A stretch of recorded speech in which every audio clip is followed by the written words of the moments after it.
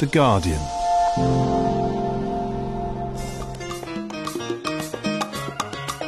Only through the distance, both the chronological and the geographical distance, living in Barcelona for 13 years, it was only through that I learned how to write about Colombia. I needed the distance. I needed it to become a strange place for me.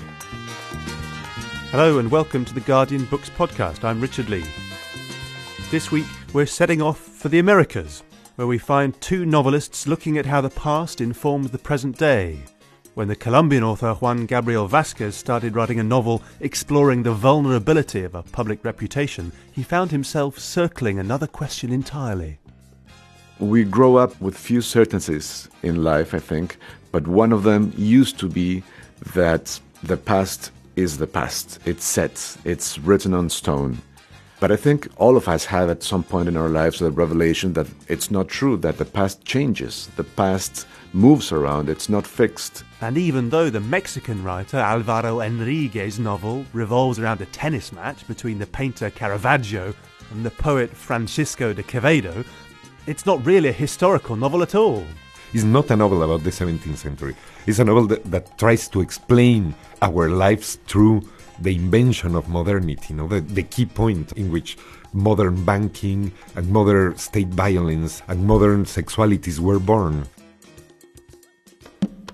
After 16 years exploring Colombia from afar in novels The Informers, The Secret History of Costaguana and The Sound of Things Falling, Juan Gabriel Vásquez moved back to Bogotá in 2012. The slim volume he wrote on his return imagines an aging cartoonist whose life is thrown into question at his moment of triumph. Here we find Javier Mayarino en route to a ceremony at which this countercultural icon will be celebrated by the establishment. He's looking out over the park and reflecting on the power a pen can wield. Mayarino's gaze swept over the twilight universe of Parque Santander. It took just an instant to spot three people reading the paper, his paper, and he thought that all three would soon pass or had already passed their eyes over the letters of his name in print, and then his signature, that clear uppercase letter that soon deteriorated into a chaos of curves and ended up disintegrating into a corner, the sad trail of a crashing plane. Everyone knew the space where his cartoon had always been, in the very center of the first page of opinion columns, that mythic place where Colombians go to hate their public figures or find out why they love them, that great collective couch of a persistently sick country. It was the first thing anyone's eyes saw when they reached those pages. The black square, the slender strokes, the line of text or brief dialogue beneath the frame, the scene that left his desk each day and was praised, admired, commented on, misinterpreted, repudiated in a column of the same newspaper or another, in the irate letter of an irate reader, in a debate on some morning radio show. Yes, it was a terrible power. There was a time when Mayarino desired it more than anything else in the world. He worked hard to get it. He enjoyed it and exploited it conscientiously. And now that he was 65, the very political class he'd so attacked and hounded and scorned, mocked without consideration or respect for the ties of family or friendship, and he'd lost quite a few friends as a result, and even a few relatives, that very same political class had decided to put the gigantic Colombian machinery of sycophancy into action to create a public homage, which for the first time in history, and perhaps for the last, would celebrate a cartoonist. Juan, this is the fourth novel to which you admit, because you have two previous novels that you don't own up to. Yes, That's true, isn't it? And it's a slim novel, but it is absolutely packed with politics. And I'm really interested to know what is going on in it. Yes, yeah. Well, it's a very different book from the other ones, not only in length, in format, let's say, but that's very important for me too. My novels before this one tend to digress and to go here and there and back in time and tell different stories. This one is much more focused. I think of it as belonging to that family of novels which I love. For instance, The Great Gatsby. Maybe even Heart of Darkness in its purpose and the concentrated study of one man's downfall, one man's predicament and downfall. And in that, it really takes the shape of a short novel, which is a genre I love that like for the me, novella. like a novella, yes, yeah. It's not a novella, it's a little bit longer than that, but I thought of it as a novella. That little machine capable of having the concentration and the subtlety of a short story, but also the ability to go deep into the study of a character that novels have. And so this is the study of one man's predicament. His name is Javier Mayarino. He is a very successful and influential political cartoonist. He's about 65 years old when the novel begins. And as he is being paid a homage by the country's elites, somebody approaches him. A young woman approaches him and asks him to remember something that happened, that might have happened at his place, at his home, 28 years before. That day, that thing that happened involving a very well-known Colombian politician, that incident led to a cartoon. Mayarino drew a cartoon that basically destroyed one man's life and reputation, which is the main thing in the novel. But now, in the present time, talking to this young woman who has approached him, he realizes that he doesn't really remember what he saw. And they go into this personal quest into their memories, into their private, their most intimate pasts, to try to remember what really happened. She may or may not have been abused at a party Yes. at his house, and she was his That's daughter's the crux friend. of the thing. Yes. Yes. But it's talking about the limits of the personal and the political in a way, isn't it? Yes, This sort yeah. of border between public memory and private experience. Yes. Well, the novel changed while I was writing it, which is something I love when it happens because it means the novel is alive. It starts thinking about things you hadn't foreseen. And so I started writing a novel about the fragility, the vulnerability of our public reputations, our public image. And at some point, the novel became more interested in something else. And it started discussing the fragility, not of our public image, but of our private memories, the fragility of our past. We grow up with few certainties in life, I think, but one of them used to be that the past is the past. It's set, it's written on stone. But I think all of us have at some point in our lives the revelation that it's not true, that the past changes, the past moves around, it's not fixed. First of all, it's never past, really. It's like that Faulkner quote, the past is not dead, it's not even past. It stays with us, it shapes our present lives, but also it changes. We find a document, we find a photograph, somebody tells us a story, and we start realizing that our old certainties start moving around and they're not certainties anymore. We start having doubts about what really happened, and we realize memory is unreliable. And that's what the novel tries to explore. You're talking about it as if it's an existential novel, which it is in a Well, way, but it's I think also so. but it's also about the nation forgetting, isn't it? You talk about Colombia Yes. forgetting, burying its past. Yes, that's very good, yeah. Well, that's a source of anxiety for me, this kind of amnesia that I see as a national circumstance, really. My country suffers from such an urgent present that sometimes it seems impossible for us to spend a little bit of time in the past, in our recent history, trying to figure out how we got here. Right now, for instance, and this has nothing to do with the novel, but it's something I'm very interested in. We're trying to negotiate peace between the Colombian government and the FARC guerrillas that have been around for 50 years. And one of the things we have to do in order to successfully negotiate peace is to try to agree on a narrative of these 50 years. So that means remembering and trying to remember accurately what has happened to us during the last 50 years. So in a way, this novel is the private version of that conflict, in which characters have to move back to their own past for some pages in order to try to figure out what happened there, what really happened there. He's a cartoonist, Yes. a caricaturist, a newspaper caricaturist. And his wife, they split up early on. And one of her complaints is that he could have been an artist and he's sold out by being a caricaturist.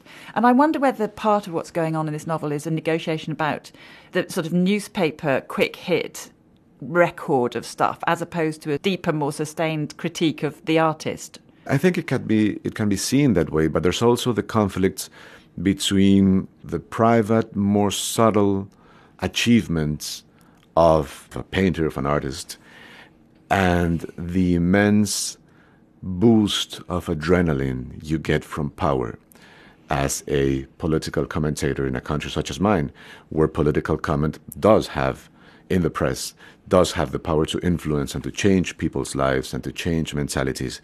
And it's looked up to and it's respected and it's feared.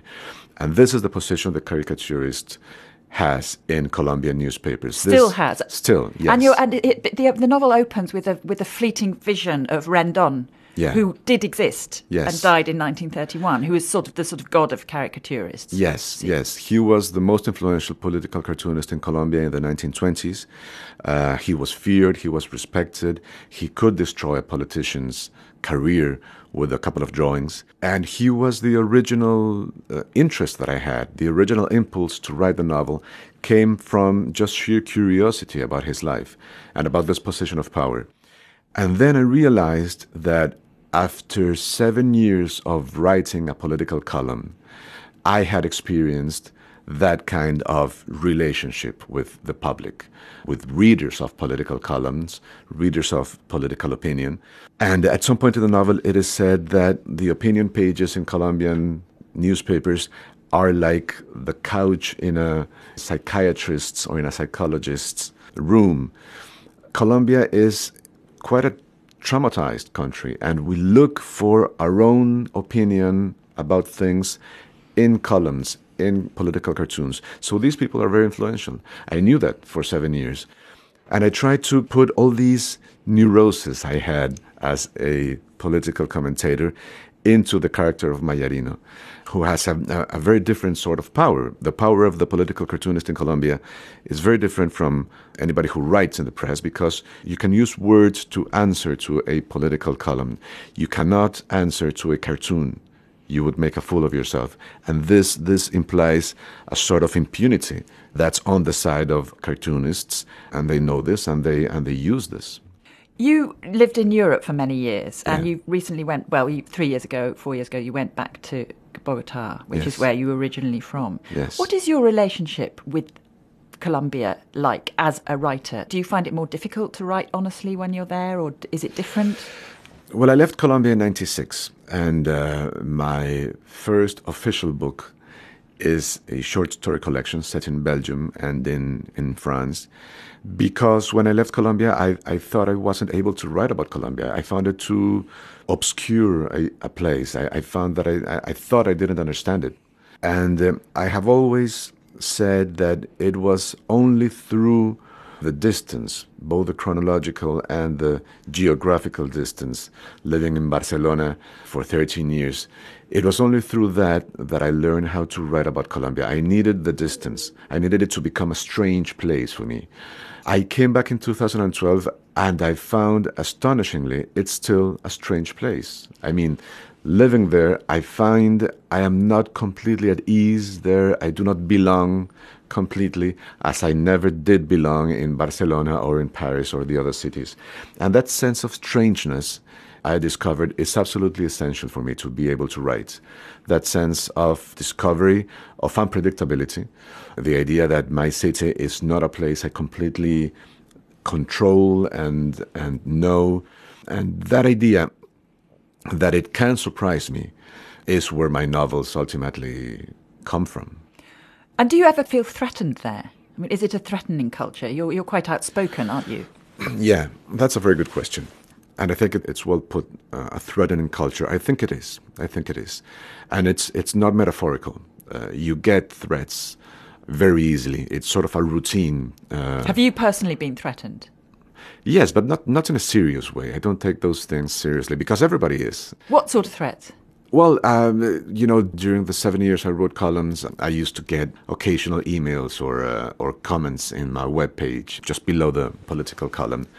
But this is not serious. This is just the mentality of a country that has grown used to violence. This is why it is essential for half of the country to get that peace process over with and start a new life in which there is no war. And probably we can change this mentality of polarization and violence that we have been living in and grown used to over the last half century. In 2014, you won the Impact Prize, now known as the Dublin Prize, and you said that your two influences were Marquez and James Joyce. But in the past, you've been critical of the influence of Marquez, and I wondered if your sense of estrangement and needing to be strange was also partly a need to keep yourself distant from such a powerful legacy of that particular Latin American storytelling tradition. Yes, what I said about Joyce and Garcia Marquez was that their two best-known novels, Ulysses and 100 Years of Solitude, were the novels that made me want to become a writer.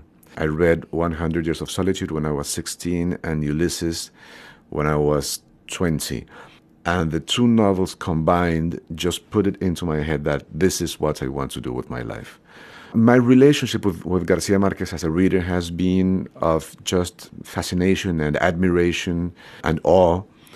But I have grown impatient, I think that's the word, with the equivalence between Latin America and magical realism. That's just not true. And the preeminence of Garcia Marquez as a novelist, I think he's one of the three most important novelists in the history of the Spanish language, along with Cervantes. That has created the illusion that magical realism is the only way to discuss Latin America, or that Latin America, in fact, responds in its reality to magical realism, which is absolutely not true. And when I have personally to position myself in relation to Garcia Marquez, I always have to remind readers that the fact that I'm Colombian doesn't mean that the influence of the great Colombian novelist just falls on me inevitably. And I have to discuss how, in reality, literary influence is much more complicated than that. It's a question of method. I have this obsession, this idea in my head, and I have to find the right method to turn it into a book. And that method can come from Garcia Marquez, but also from Philip Roth or Joseph Conrad or Dostoevsky or Sartre, actually, because I thought this was quite a French sort of novel in a way. Thank you. It chimes with the French tradition. Yeah. Yes. Well, I was talking before about the extension of the book. I think of the novels of Patrick Modiano, the French Nobel Prize of recent years. Those little things, 150 pages in length, that are able to deliver a strong punch, and go deep into the examination of one subject. Yeah, I love that tradition in which the French are really very good. Reputations is translated by Anne MacLean and published by Bloomsbury. 4 novels into a career that has brought him prizes, including the Joaquín Mortis First Nobel Prize and the Heralde, the Mexican writer Álvaro Enrigue has made it into English with Natasha Wimmer's translation of Sudden Death. The Roman piazza on which Enrigue places Caravaggio in Quevedo becomes the focal point for the collision between old world and new, the confusions of a cultural clash that accompanied the first wave of globalization.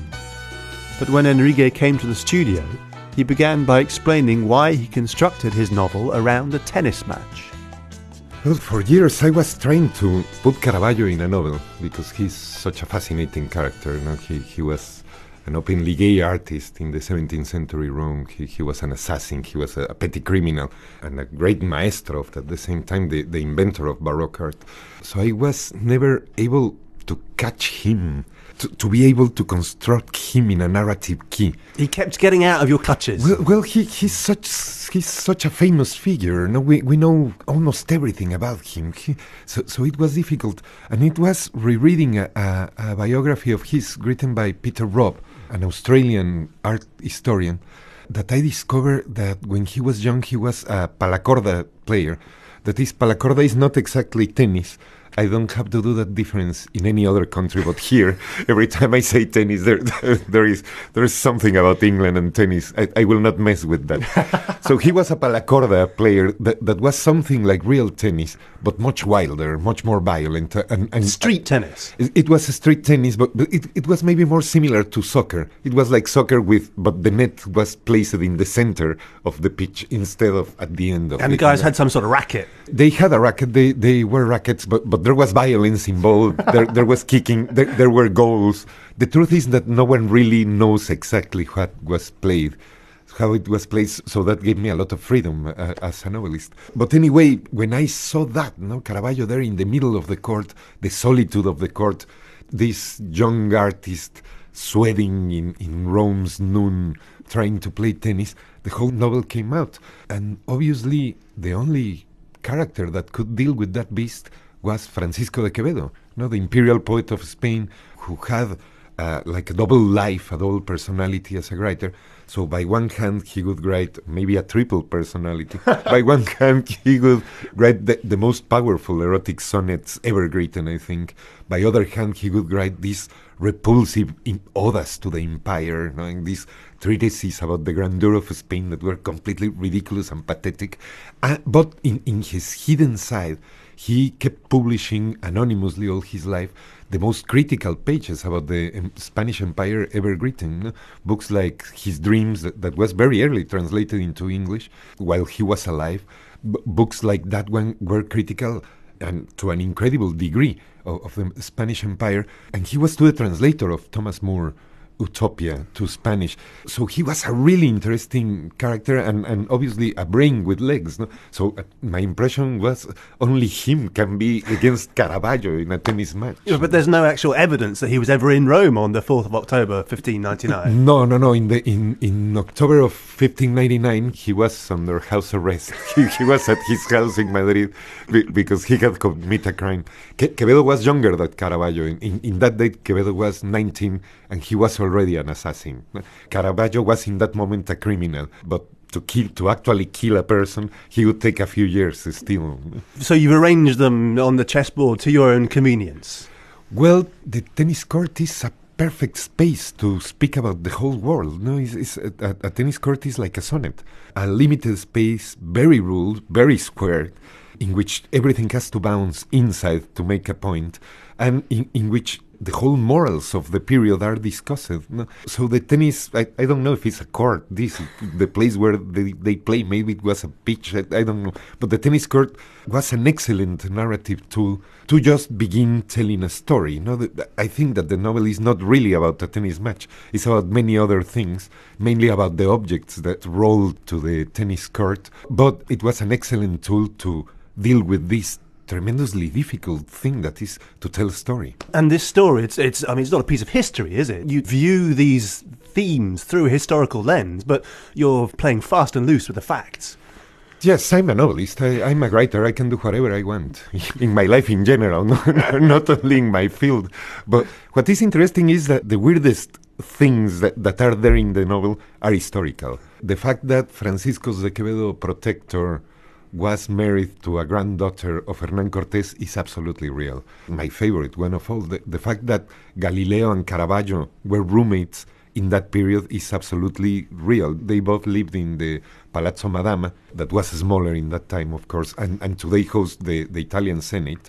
They were roommates, and it is true that as Galileo was writing his parables theory, he would do that seeing his friend Caravaggio playing tennis in the morning. I think that's more novelesque than anything else. And it's true that their patrons were millionaires and very powerful politicians, but at the same time were like, I don't know, outsiders in Rome that proposed that living with a more fluid sexuality was all right, and that proposed that maybe alchemy should be exchanged by chemistry and maybe theology by physics. And so they lived in a very liberal world. That is absolutely true. What I do is, I am a Latin American writer, So I'm a descendant of Borges. I can intervene history. That's what I did mainly. And you do intervene. I mean, we hear about the narrator's researchers at the New York Public Library. We hear about the fine avocados that he picks up on the corner at the deli. With some emails exchanged with his editor. When did it become clear to you that you had to appear in the book? Well, it's not myself. It's a narrator. It's a narrator. No. I was thinking of the narrator. This will be a too long story, but it's a novel between many other things about decapitations. So it's really a novel about the contemporary problems in Mexico. No, it's a novel about recent novel in Mexico. It's not a novel about the 17th century. It's a novel that tries to explain our lives through the invention of modernity, the key point in which modern banking and modern state violence and modern sexualities were born. So thinking in those terms, I was thinking in a different narrator than myself, that is a poet whose son was once standing in the wrong place in the city of Cuernavaca in Mexico and was killed in one of these rampages of violence. That's why the narrator is so depressed. No, I am not that depressed. I have a tendency, but I don't have such a negative point of view of the world. But of course, it's again a game. No, I think that it's always more interesting when you can see the author in a book, when the author comes out and you can see him. For me, it was important that it was not considered an historical novel, because a reader of historical novels would be disappointed with the amount of very bold lies that I tell in the novel. Your narrator shares, as you say, there's a game that you play. The narrator shares some facts of his life with yours. I mean, and this is a novel that you wrote when you were outside of Mexico. I mean, is this a novel that could only have been written for you in New York City? It's a novel that could only be written in the New York Public Library, just because it's a novel that includes its archive. No, I always try to avoid writing Balzacian novels, novels that begin in one point and end in another. I belong to a different world. I listen to music in an iPod. No, that means that I am old now. but anyway, I grew up listening to LPs, but really we belong to this fragmentary world, and I think that the explanations that a writer can give about this fragmentary world come in our own style, our generational style. So in this novel I was working specifically with the idea of the reader not really knowing if she was reading a novel or an essay or a memoir or anything. And to produce that effect, what I did was to do the novel and next to it the archive. So as you progress through the story of the tennis match and the story of the conquest of Mexico and the story of the birth of modernity, you are seeing the archive that the author is consulting in the public library. So in that sense, I think that novels they are not sacred objects, And a novel is a register of a mind wandering during a period in a place. So for me it's important that is a state in the novel where it was written and how it was written. I'm also wondering, this kind of fragmentary nature, is this also, you're trying to grasp that feeling of being at one of those periods where history could go in any sort of kind of direction, in a similar way that it felt back then, like history could have gone in any one of a number of directions, this kind of contingent nature of possibility? Well, these characters were the inhabitants of the transition between the 16th and the 17th century, were the first global citizens of the world. I think that we look a lot like them. We are as lost as they are, and we are as confused as they were. We live in this world that became really small, and they had, I think, the same sensation. You have to remember that the fall of Tenochtitlan, I see it from a Mexican parochial perspective, and that is to see it as an invasion, as an European invasion. And if you see it from the European point of view, it's the same thing. You see it as the invasion and the annexation of a continent to Europe. But if you see it in a global scale, what happened was that what was between China and Spain, that was the main empire at the moment, was Mexico City. So you had to defeat Mexico City to get to China and open the world to commerce for the first time with really safe routes. So that should be, when you're reading the novel, you should have that sensation of confusion that this generation had. They lived in a world that, by one hand, was easy to draw in an abstract way, because the world became really an orange in that moment. But by other hand, was really confusing as the world we live in now. No, I really don't know what I live in New York, and I don't know what will happen with our family in a few more months, no, after November. And there's that sense that in the novel it feels as if the plates could have shifted entirely differently. You have these guys arriving in a couple of ships, and they're tiny ships that can go up a river. They're ships that, if you tie it up to a tree, will stay where it sits. I mean, it's this kind of tiny fragment that nevertheless changes the world. Is this how you feel about history? That it's about individuals, about accidents? It's unbelievable. No, the conquest of Mexico is simply unbelievable. I'm afraid that is true. No, it was 18 guys with 18 horses and a few more soldiers and an Indian girl. Now, there is the privilege of the novelist. No, and I think that the novel is a way of knowing things still. It's just that the knowledge you get from a novel is not demonstrable mathematically. You don't have to prove it. No? But anyway, I think that as new generations have new knowledge and new positions and new moral postures, you can say things that were not said before. And as a novelist, you have more freedom than an historian. No? I think that the conquest of Mexico would be impossible to explain without the figure of Malinche, no? Malinali, the translator, the little girl that appears there, that became the lover of Hernán Cortés, and was obviously a political genius. If you put in a chart all the years of Cortés, and you put in the same charts his years with Malinali, you will see very clearly that the only moment in his life, because he was an imbecile, the only moment in his life in which he was not a genocidal character, but a very brilliant politician and military mind, are the years that he was spending with Malinali. So as a novelist, you can propose that. No? It was really a woman. Mexico was conquered by a woman who was resenting the Aztec Empire, and she was the one who manipulated it. I strongly believe that, but I am not an historian. I can believe, as I told you, I can believe whatever I want. But I mean, she's also a very interesting figure because she's this figure between these two civilizations, in a way that this novel, in some sense, is a figure between two civilizations. It's written in the language of the conquistadors, and it's published initially by a publishing house in Spain, and yet it's all about empire and how empire interacts with the indigenous people of the Americas. So you're kind of part of that mixed up culture in the middle. Yeah, but don't we live like that all the time? Isn't that the world in which we live right now? What this book proposes about her as the mediator would be impossible to be proposed before. No? When I was a kid, it's still in Mexico, the word malinchista means traitor, not someone that betrays their people to go with the other people. And us as a generation, I think that I'm not alone in this. For the first time, thanks to the growth of the women's rights movements and everything, we're understanding that this kid was a genius. And maybe we really are their children. She is Mexico has, as usually, the Mexican narrative literature has this thing with the father. It's always about the absent father and the father and the father. It's like 19th century thing. God is dead. Hernán Cortés, we don't like him. So what we do with this fatherless country? Maybe we are constructing now narratives about the feminine figures that we simply could not see one generation ago. So we are in a moment of transition, and I think that's reflected in a novel, not because I'm really good, but because that's how it is. Think about St. Paul. No? What we can do is give testimony of our... I'm speaking here like an American preacher. I'm very far from that. Think about Paul. Let's just call him Paul. But what a writer does is that. You see the world and you put it in a book as you see it, and the people will add the real meaning to the book. If this is your first novel for English readers who are meeting you for the first time, is it a kind of typical novel for you, or is there no such thing as a typical novel?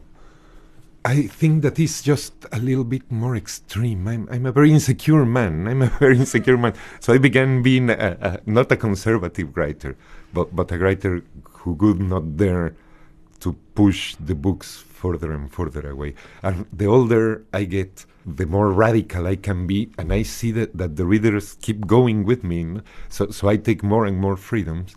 But yes, it would be a typical novel. I think I wrote all my books, except the first one.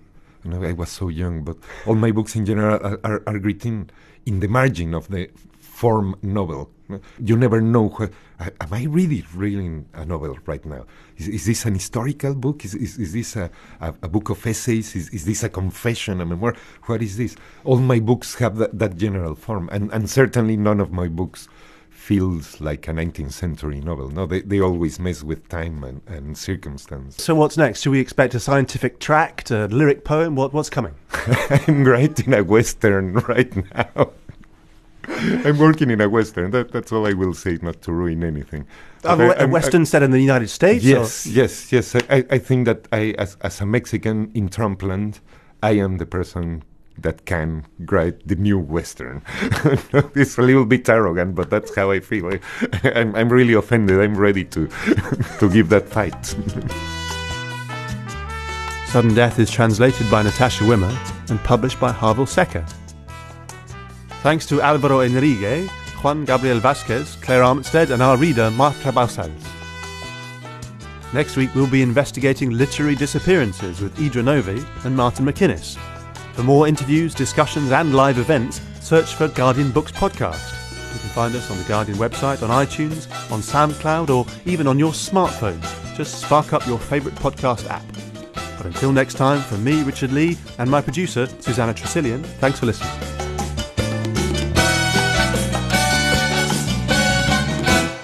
For more great downloads, go to theguardian.com/audio.